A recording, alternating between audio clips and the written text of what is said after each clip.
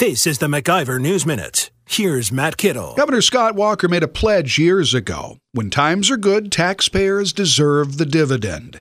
He's making good on that pledge once again. In his State of the State address last week, the governor laid out his proposal to use part of a projected budget surplus shy of $500 million to pay for new child credits. The latest tax break returns about $122 million to taxpayers. As promised, when we have a surplus, we will give it back to you, the hardworking taxpayers, Walker said. While we disagree with the governor on some of the details of his State of the State agenda, there's no denying that Walker and the Republican-controlled legislature have delivered some $8 billion in tax cuts since 2011. Think about how often surpluses in the past have gone to pay this government program or that at the expense of the taxpayer. The promise being made has been kept, and Wisconsin taxpayers are the beneficiaries of that pledge. For the MacIver News Minute, I'm Matt Kittle. For more free market news, log on to MacIverInstitute.com.